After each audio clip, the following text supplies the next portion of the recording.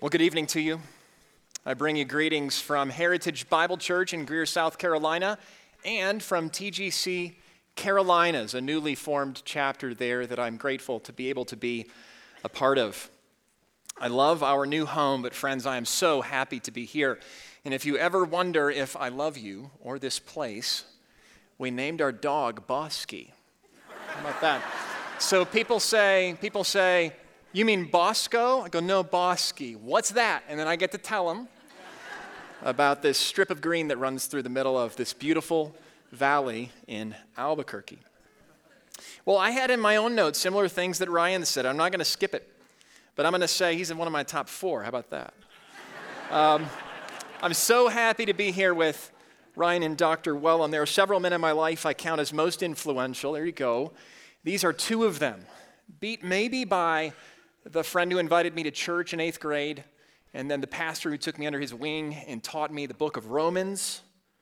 Dr. Wellum, a whole Bible, Christ-centered theology during the seminary years, and Ryan, the labor of wielding the Bible and Christ in the pulpit. And both men, as husbands and fathers, also modeling what it is to be a minister. These words are important. It's important to commend these kinds of things, to highlight it when it goes on.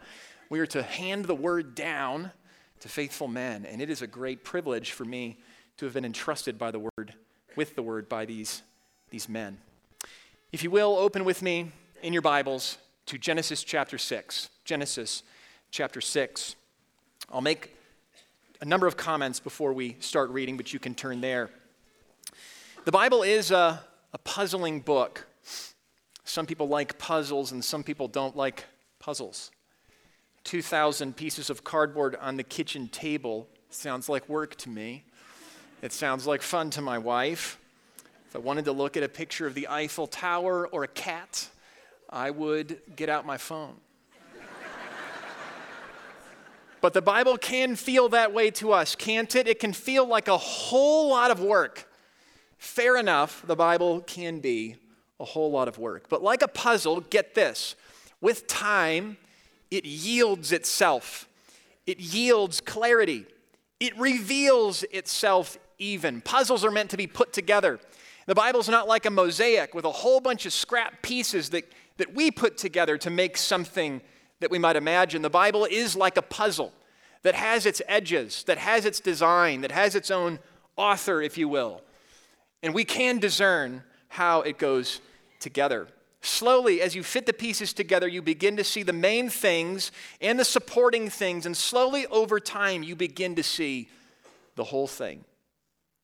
We're working our way through the Bible on the Bible's own terms, as Dr. Wellum has said. That means we're working our way through the Bible according to the Bible's own assumptions about what it is, which we've covered, but also according to the Bible's own story divisions. And so the conference is built off of the Bible's own story divisions. And slowly, with God's help, in a concentrated way over a weekend, we'll see how it fits together, and we'll see the main thing, indeed the main person, the Lord Jesus Christ. It is work, but we believe that it's work that is worth it. That is, reading the Bible has great payoff. For as Paul wrote, Romans 15, whatever was written in the former days, the story of Noah was written in the former days, if anything was, it was written for our instruction, that through endurance and through encouragement, the Scriptures we might have hope. So may our Lord strengthen our hope as we endure this weekend through the Scriptures.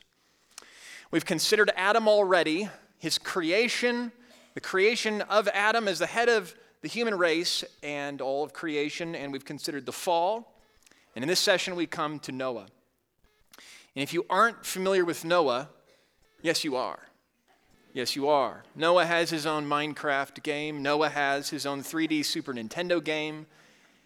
Billions of children's toys on Amazon. They're cheap and they're all cute. I even found this book, Noah's Ark. I touched it.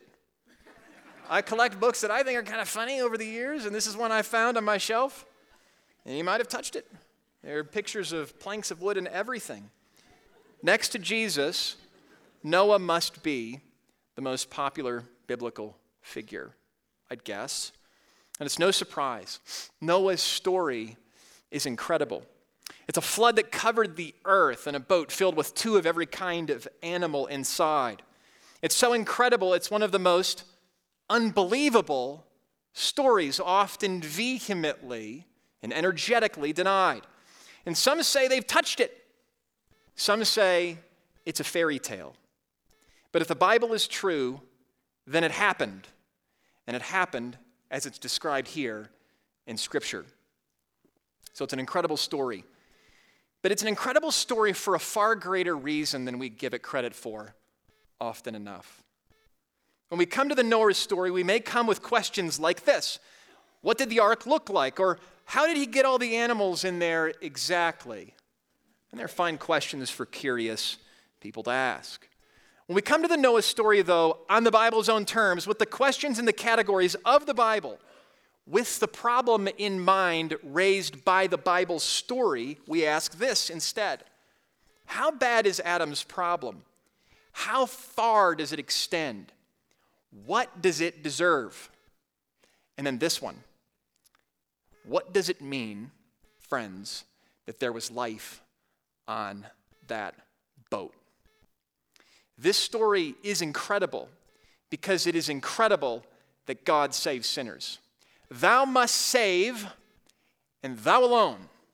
We'll get that from the Noah story. Noah may be familiar to us, but we want more than familiarity with Noah. We want, through Noah, to be familiar with our Lord Jesus Christ. And so we pray that way this evening. As we get into the Bible story, Dr. Wellum and I will continually expound parts of Scripture in light of what came before and in light of what comes after, as we've described. So in this session, I want us to hear the story and then to discern how it fits with what came before in Adam and how it points us to Christ. So the story. We're in Genesis chapter 6. Our familiarity with the story softens with its many surprises. I'm going to walk us through parts of it, taking us through chapter 9. We'll walk or wade through the story under three headers: before the boat, on the boat, and off the boat. I wish I would have thought of that before we wrote the book. I like that outline. It's a good outline. Okay, verses 5 and 6 describe life before the boat. How are things going for Adam's race, by the way? Well, we find out. Verse 5, the Lord saw that the wickedness of man was great in the earth, and that every intention of the thoughts of his heart was only evil continually. What happens when you leave Adam's race alone and just add time? You get this: comprehensive corruption, great wickedness. It's covering the earth. It extends to every thought and intention of the human heart. And it does this continually. And this internal rot had an external expression. Verse 11. Now the earth was corrupt in God's sight, and the earth was filled with violence. Corruption in the heart, yielding violence from the hands. The earth, God's earth, filled with human beings who bear his image, fill the earth with violence. The earth, a habitat for the worship of God by those made in God's image, is a habitat for the murder of those who bear his image. And violence against God's image bearers is violence against God. And it's our default setting. The earth was filled with violence. And is it not a familiar scene? Check the news. We can't help but think about school shootings, trouble in the Middle East, hermit countries like North Korea. Who knows what goes on behind those walls? Antebellum slavery on our own soil, and the thoughts and the intentions of our own heart, the kind which give birth to it all. Friends, what makes a person to ponder, to plot, and then pick up a gun to murder children while they're at school? Every article and every person is asking why and how, and the Bible gives us an answer.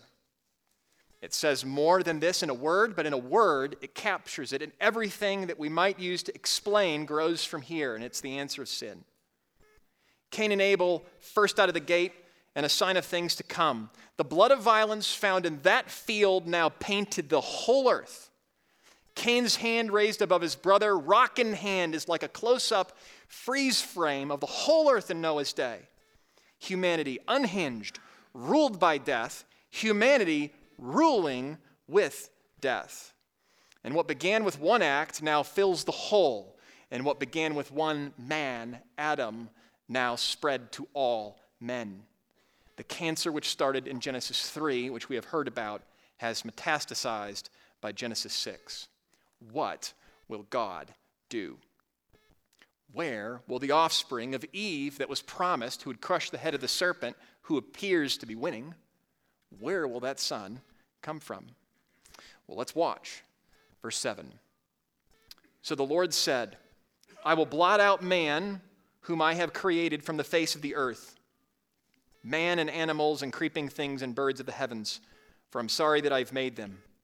But Noah found favor in the eyes of the Lord. But Noah, verse 9, a righteous man, blameless in his generation, Noah walked with God. Well, could this be him? Could this be him? A terrifying plan for the world, a wonderful plan for this man. And what are these plans? Chapter 6, verse 13. And God said to Noah, I have determined to make an end of all flesh, for the earth is filled with violence through them. Behold, I will destroy them on the earth. So make yourself an ark of gopher wood. Make rooms in the ark and cover it inside and out with pitch. This is how you're to make it.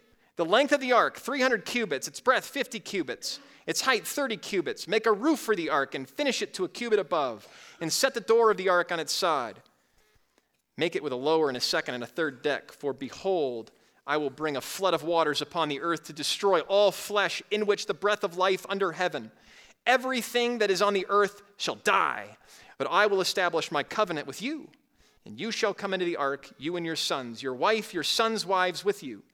And of every living thing of all flesh you shall bring 2 of every sort unto the ark to keep them alive with you. They shall be male and female, of the birds according to their kinds, and of the animals according to their kinds, of every creeping thing on the ground according to its kind. 2 of every sort shall come into you to keep them alive. Also take with you every sort of food that's eaten, and store it up. It shall serve as food for you and for them. And Noah did this. He did all that God commanded him. So while the world hammered away at one another, Noah, who's like an Adam, is hammering away at a boat. And that, of course, is absurd. Noah, the ultimate prepper, builds an ultimate storm shelter. And he doesn't stockpile water because he knows there's plenty of that coming. Instead, he stockpiles 2 of every kind of animal and samples from all the earth's seeds, and then his family so that he can repopulate the earth after everyone is killed. Noah, a righteous man, looks to some a madman. The stuff of the best movies, the stuff of rural Texas. Ian.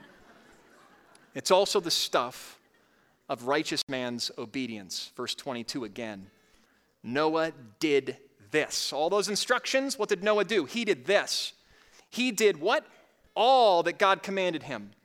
He may have looked like a fool, but verse 1 of chapter 7, then the Lord said to Noah, go in the ark, you and all your household. And now we've got Noah on the boat. And so we read verse 17 of chapter 7. The flood continued 40 days on the earth, and the waters increased and bore up the ark, and it rose high above the earth, and the waters prevailed and increased greatly in the earth, and floated on the face of the waters, and the waters prevailed so mightily on the earth that all the mountains under the whole heaven were covered. And waters prevailed above the mountains, covering them 15 cubits deep, and all flesh died that moved on the earth, birds, livestock, beasts, all swimming creatures that swarm on the earth, and all mankind. Everything on the dry land in whose nostrils was the breath of life died. He blotted out every living thing that was on the face of the ground, man and animals and creeping things and birds of the heavens. They were blotted out from the earth. Every breath stopped. Every living thing blotted out. The storm raged, and man's rage was halted. Verse 23, only Noah was left, and those who were with him in the ark, and the waters prevailed on earth for 150 days. Everyone inside the ark was safe. Everyone outside the ark was dead. Everyone under the cover of the ark, safe. Everyone outside, underwater. When we picture the ark, I often picture it as a giant boat. And that's what it was. It was a giant boat. But there's another way to imagine the ark. And that is a giant earth filled with water and a boat sitting atop. A little carrier for life. And that's it. The whole world under judgment. And there's Noah. 40 days it rains, and then verse 14. In the second month, on the 27th day, counting to the days of the month, the earth had dried out. And God came to Noah again and said, "Go out of the ark." And so Noah went. And so now we've got Noah off the boat. Don't think of the images of a region after a tsunami. This is just my guess. I can usually tell there was a civilization there. I'm not thinking you could tell there was civilization after this. Except Noah and his family, nothing was recognizable. The evil has been put down, and humanity has been saved. And never since at that time had things looked so good since the garden. What does Noah do when he steps off the boat? Let's watch. He worshiped the Lord. He built an altar and made a sacrifice. Chapter 8, verse 21 now. And when the Lord smelled the pleasing aroma, the Lord said in his heart, "I will never again curse the ground because of man. For the intention of man's heart is evil from his youth. Neither will I ever again strike down every living creature as I have done. While the earth remains, seed time and harvest, cold and heat, summer and winter, day and night shall not cease." And God has kept that promise. He has not repeatedly wiped out the serpent's offspring. And we live now with the kingdom of the serpent and the kingdom of God in tandem. He adds to his promise now a familiar commission. Chapter 9, verse 1. And God blessed Noah and his sons, and he said to them, "Be fruitful and multiply, fill the earth, fill it. The fear of the Lord and the dread of you shall be on every beast of the earth and on every bird of the heavens, upon everything that creeps on the ground and all the fish of the sea. Into your hand they're delivered. Every moving thing that lives shall be food for you. And as I gave you green plants, I give you everything." We've heard God say this to man before, to Adam. More on that in a bit. For now, it's plain that what God started with Adam, he would continue. But now, something new. Verse 6. Some instructions, because the world's a different place. "Whoever sheds the blood of man, by man shall his blood be shed. For God made man in his own image. And you, be fruitful and multiply, increase greatly on the earth and multiply in it." So multiplication will continue, but so will murder. And God advances his purposes for humanity in a context of a fallen world. If murder will continue, why should we not expect, we might ask, to end up right back where we did with another flood? Well, God promised he would not. And how do we know? Well, in chapter 9, verse 8, we have God's covenant with Noah. Now, what is a covenant? Put this simply, it's a chosen relationship between two parties ordered by specific promises. We're familiar with contracts in our context here. Covenants, we think of a covenant of marriage. We should all know that marriage is not like a contract. We could put it this way: a contract involves a relationship for the sake of obligations, but a covenant involves obligations for the sake of the relationship. And here, God approaches Noah with a covenant. Verse 8 of chapter 9. Then God said to Noah and to his sons with him, "Behold, I establish my covenant with you and your offspring after you," note this, "and every living creature that is with you, the birds, livestock, beasts of the earth, with you as many as came out of the ark. It is for every beast of the earth. I establish my covenant with you, that never again shall all flesh be cut off by the waters of the flood, and never again shall there be a flood to destroy the earth." And God said, "This is the sign of the covenant that I make between me and you and every living creature that is with you for all future generations. I've set my bow in the cloud, And it shall be a sign of the covenant between me and the earth. When I bring clouds over the earth and the bow is seen in the clouds, I will remember my covenant that is between me and you and every living creature of all flesh. And the waters shall never again become a flood to destroy all flesh. When the bow is in the clouds, I will see it and remember the everlasting covenant between God and every living creature of all flesh that's on the earth. And God said to Noah, this is the sign of the covenant that I have established between me and all flesh that is on the earth. And so today, especially in this beautiful city, we look at a rainbow, sometimes a full rainbow, sometimes a double rainbow, and we remember the promise of God. Well, what happens next? What happens next? You know, Noah's father named him Noah, means rest or comfort, hoping perhaps his son would be the one, we can imagine. How high must expectations be for Noah now? If Noah was righteous before the boat, how much more after watching the judgment of God tear up the whole earth and after being rescued by God and now given this sign? What will Noah do next? Will he crush the head of the serpent? Verse 20 of chapter 9. Noah began to be a man of the soil, and he planted a vineyard. And he drank the wine and became drunk and lay uncovered in his tent. His kids drag him out, not looking at him. It's embarrassing. We're surprised, and yet we're not surprised. Noah, who walked with God, a son of Adam, drunk and naked in a tent. It's a strange scene. We don't know all what's going on here, but the meaning is clear. Noah is not righteous enough.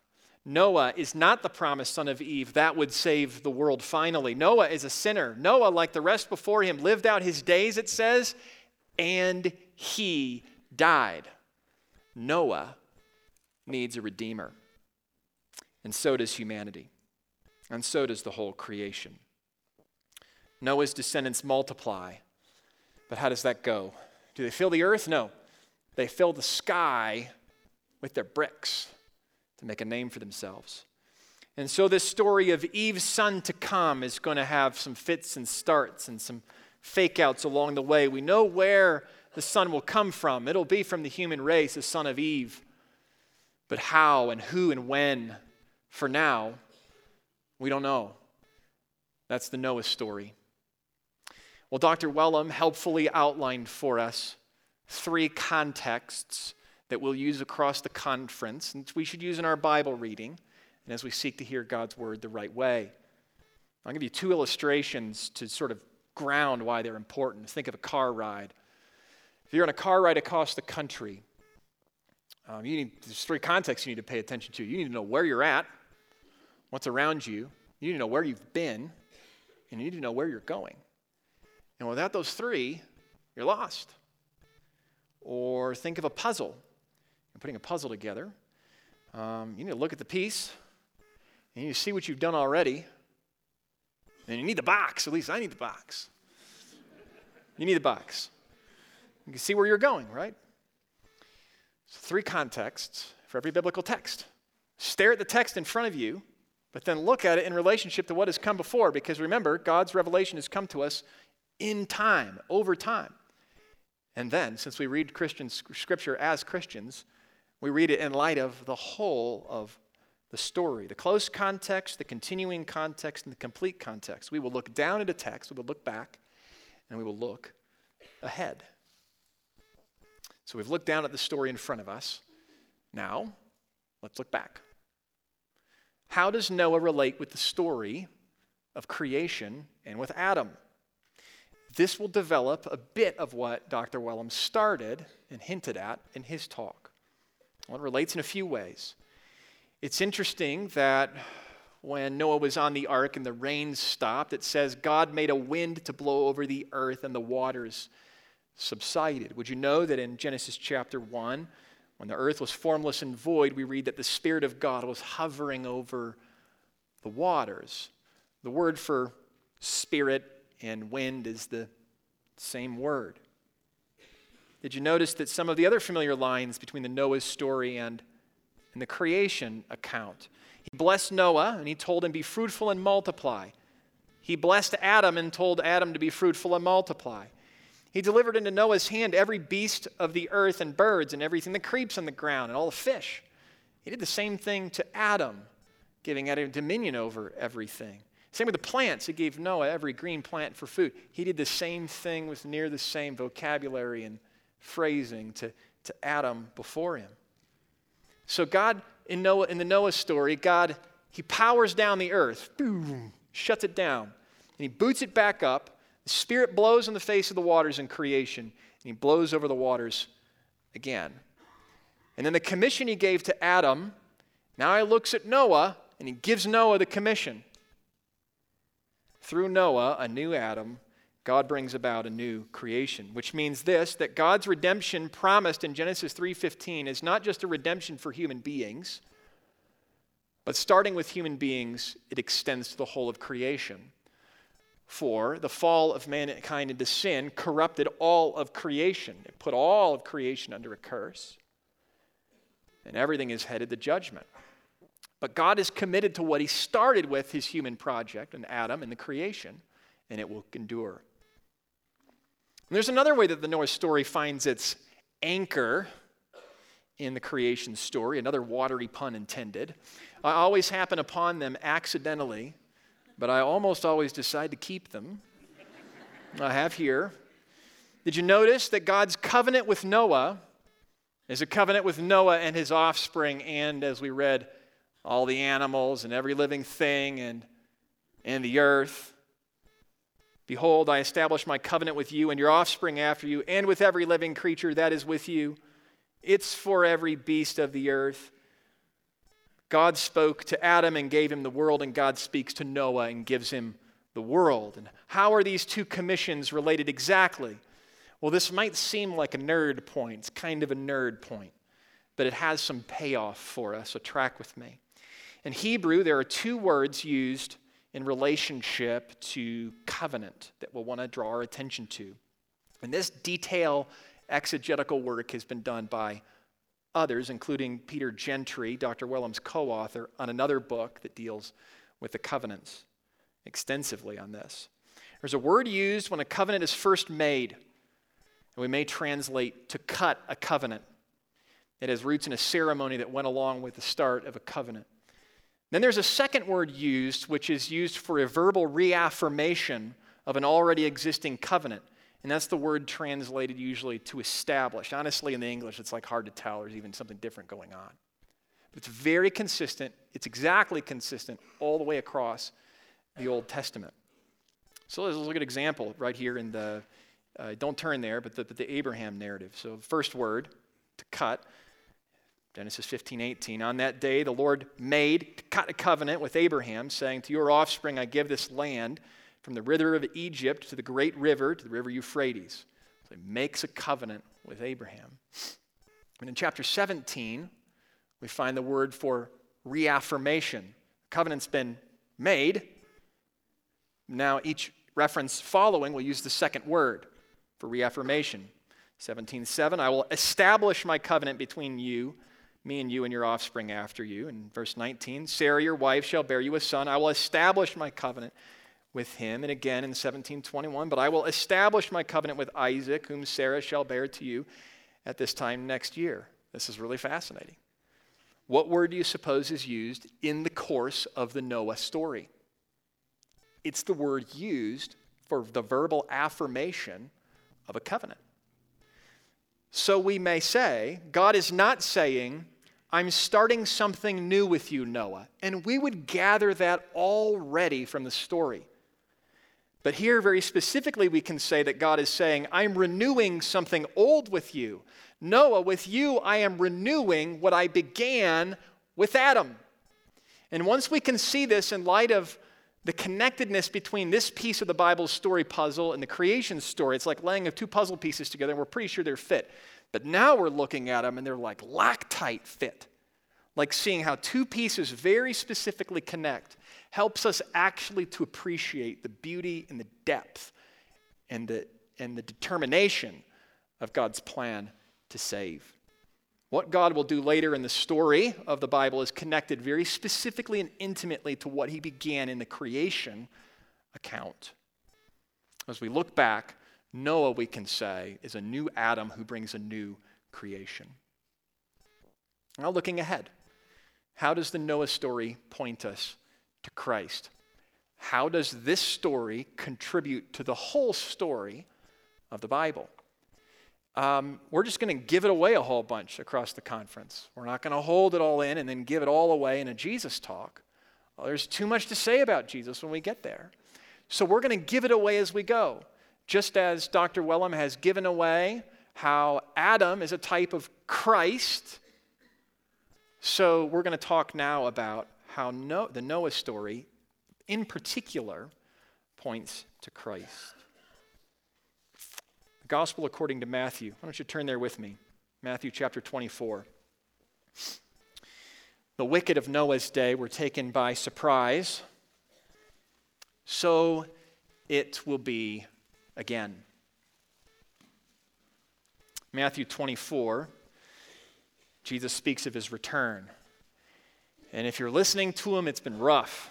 Woes to the Pharisees, you hypocrites, he says, warning of tribulation and death for his disciples, increasing lawlessness. The sun will go dark. And then he warns in verse 36, but concerning that day and hour, no one knows, not even the angels of heaven, nor the Son, but the Father only. For as were the days of Noah, so will be the coming of the Son of Man. For as in those days before the flood, they were eating and drinking, marrying and giving in marriage, until the day when Noah entered the ark, and they were unaware until the flood came and swept them all away. So will be the coming of the Son of Man. Therefore stay awake, for you do not know on what day your Lord is coming. Our Lord's coming will be like the judgment on Noah's day, but worse.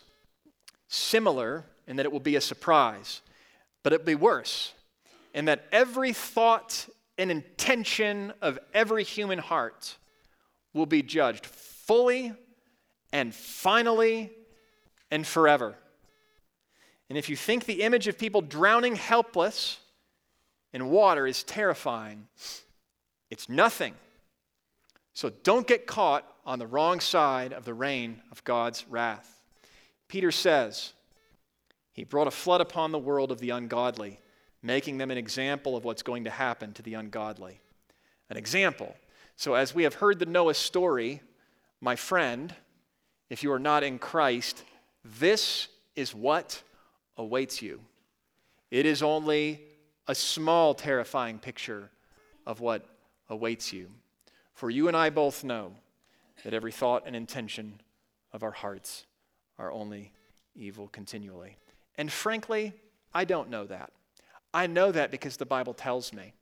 I believe what it says about every thought and every intention.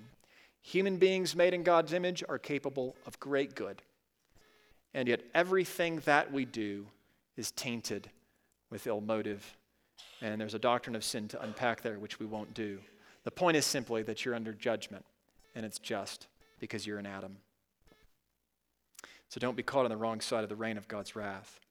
Keep listening. The Noah story points us to Christ via judgment, but it points us to Christ in another way, in a way that is as wonderful and greater than this judgment was terrible, as hopeful as the judged were helpless. The Noah story pictures for us judgment and, salvation from judgment. Hear this beautiful hope from the prophet Isaiah, who spoke years later to a ravaged people of God. He says, "Fear not, for you will not be ashamed." Speaking to Israel and her sin, "For your Maker is your husband. The Lord of hosts is his name. And the Holy One of Israel is your Redeemer. And the God of the whole earth he is called. For the Lord has called you like a wife deserted and grieved in spirit. For a brief moment I deserted you, but with great compassion I will gather you. This is like the days of Noah to me. As I swore that the waters of Noah should no more go over the earth, so I have sworn that I will not be angry with you and will not rebuke you. For the mountains may depart and the hills may be removed, but my steadfast love shall not depart from you, and my covenant of peace shall not be removed, says the Lord, who has compassion on you. The Lord has compassion on his people. Steadfast love and a sure promise. Thou must save, and thou alone. And all this leads us to Jesus' life and death and resurrection. Hear it in the words of Peter to first century Christians. Peter chapter 3, verse 18, for Christ also suffered once for sins, the righteous for the unrighteous. This is how it gets dealt with. That he might bring us to God, being put to death in the flesh, but made alive in the Spirit, in which he went and proclaimed to the spirits in prison because he was formerly did not obey, when God's patience waited in the days of Noah, while the ark was being prepared, in which a few, that is, 8 persons, were brought safely through the water. Baptism, which corresponds to this, now saves you, not as the removal of dirt from the body, but as an appeal to God for a good conscience, through the resurrection of Jesus Christ, who has gone into heaven and is at the right hand of God, with angels, authorities, and powers having been subjected to him. Christ suffered for sins, the righteous for the unrighteous, that he might bring us to God. So friends, get in the ark. Get in. Come under the blood of God's Son for safety from every drop of God's wrath from heaven. Jesus is the only safe place, and Jesus is an ever and an always safe place. And you and I are not saved by the removal of dirt from the body. That's not how baptism works. The water of baptism doesn't save us. The safety of Jesus saves us. And through his death and resurrection, he takes away our sins, and he makes us a new creation. There was no surviving the flood in Noah's day, and there will be no surviving God's wrath in the day of judgment when the Son comes. That is, outside the safety of the Son. Rock of ages, cleft for me. Let me hide myself in thee. The water and the blood. Identification with Noah saved his family from physical death in the downpouring of God's wrath in the form of rain. And identification with Jesus will save those who are his family from eternal death in the downpouring of God's wrath in the form of eternal judgment in hell. And so banking our hope in the crucified and resurrected man from 2,000 years ago is absurd. It really is, unless it's true. And Jesus even promised it would bring us trouble. But Peter found help in the Noah story there too. He said if he did not spare the ancient world but preserved Noah, a herald of righteousness, and 7 others when he brought the flood upon the world of the ungodly, then the Lord knows how to rescue the godly from their trials. Christ is absurd, but he is safe. So let's get in the ark. Let's pray. Father, we give thanks to you for your holy word, for the word which you inspired by your Spirit, every word, your word, and every word revealing the Son of God, revealing your plan for our salvation through him. We give thanks to you for your wrath-pouring judgment on sin. You are just and you deal justly with sin, and that's a good thing. And we give you thanks especially for your wrath-averting plan of salvation from sin through the death and the resurrection of Jesus Christ, our safety and our help and our hope, our safe cover under his blood, in whose name we pray. Amen.